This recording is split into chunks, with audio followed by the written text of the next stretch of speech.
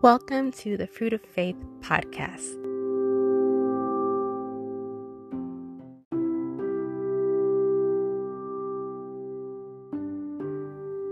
Today we're looking at the topic of wisdom and why we should get wisdom. The Bible says in Proverbs 3:13-18 that wisdom is a tree of life to those who embrace her, and happy are those who hold her tightly. And it says in James 1:5 that if you need wisdom, ask our generous God, and he will give it to you. He will not rebuke you for asking. But have you ever noticed what all comes with wisdom? In this episode, we're going to look at some of the benefits of wisdom and why God stresses the need to pray for it.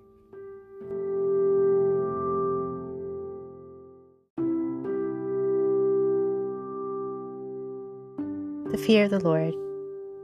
In Proverbs 1:7 and again in Psalm 111:10 and Proverbs 9:10, it says the fear of the Lord is the beginning of knowledge.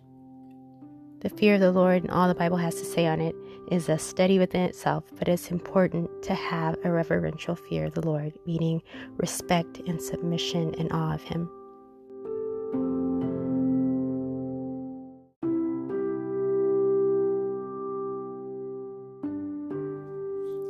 In Psalm 112:1, it says, "Praise the Lord, how joyful are those who fear the Lord and delight in obeying his commands." And in Psalm 25:14, it says, "The friendship of the Lord is for those who fear him, and he makes known to them his covenant." So we see in these scriptures how closely wisdom and the fear of the Lord are tied together, and how in many ways understanding one can help you begin to understand the other.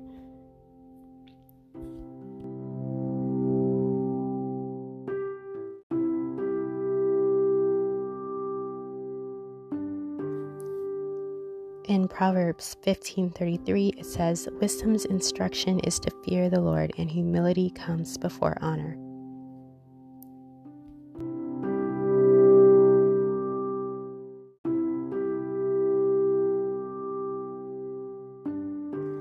Now, looking back at one of the scriptures I mentioned earlier, Proverbs 1:7, it says, "The fear of the Lord is the beginning of knowledge."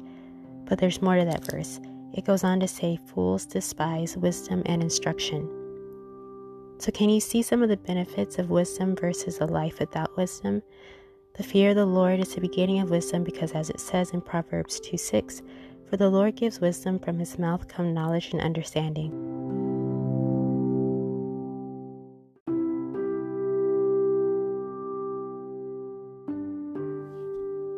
Trying to live without either is foolish, as we will lack knowledge, friendship with God, and understanding. I don't know about you, but I don't want to be a fool. But there is good news. We don't have to worry because, like we looked at earlier in James 1:5, all we have to do is ask God because he gives it generously to all without reproach. When we ask God for wisdom, we will receive it.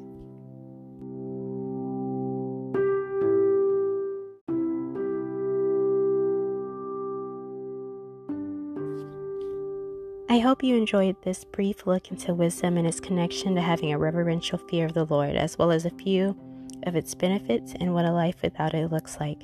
I encourage you to study the scriptures mentioned, which you can see in the show notes, and pray for God's wisdom and understanding in your life.